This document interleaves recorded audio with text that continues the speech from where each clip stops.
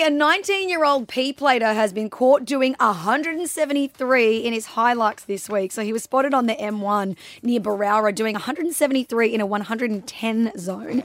After the cops told him your license is going to be immediately suspended, he unlocked his phone to call a friend, revealing an incriminating video. In the video, this guy was filming himself with one hand while driving at 173 km. Jesus. He's from the Canterbury Bankstown LGA, so obviously he's not supposed to be there. He had no reasonable excuse to be away from his home address.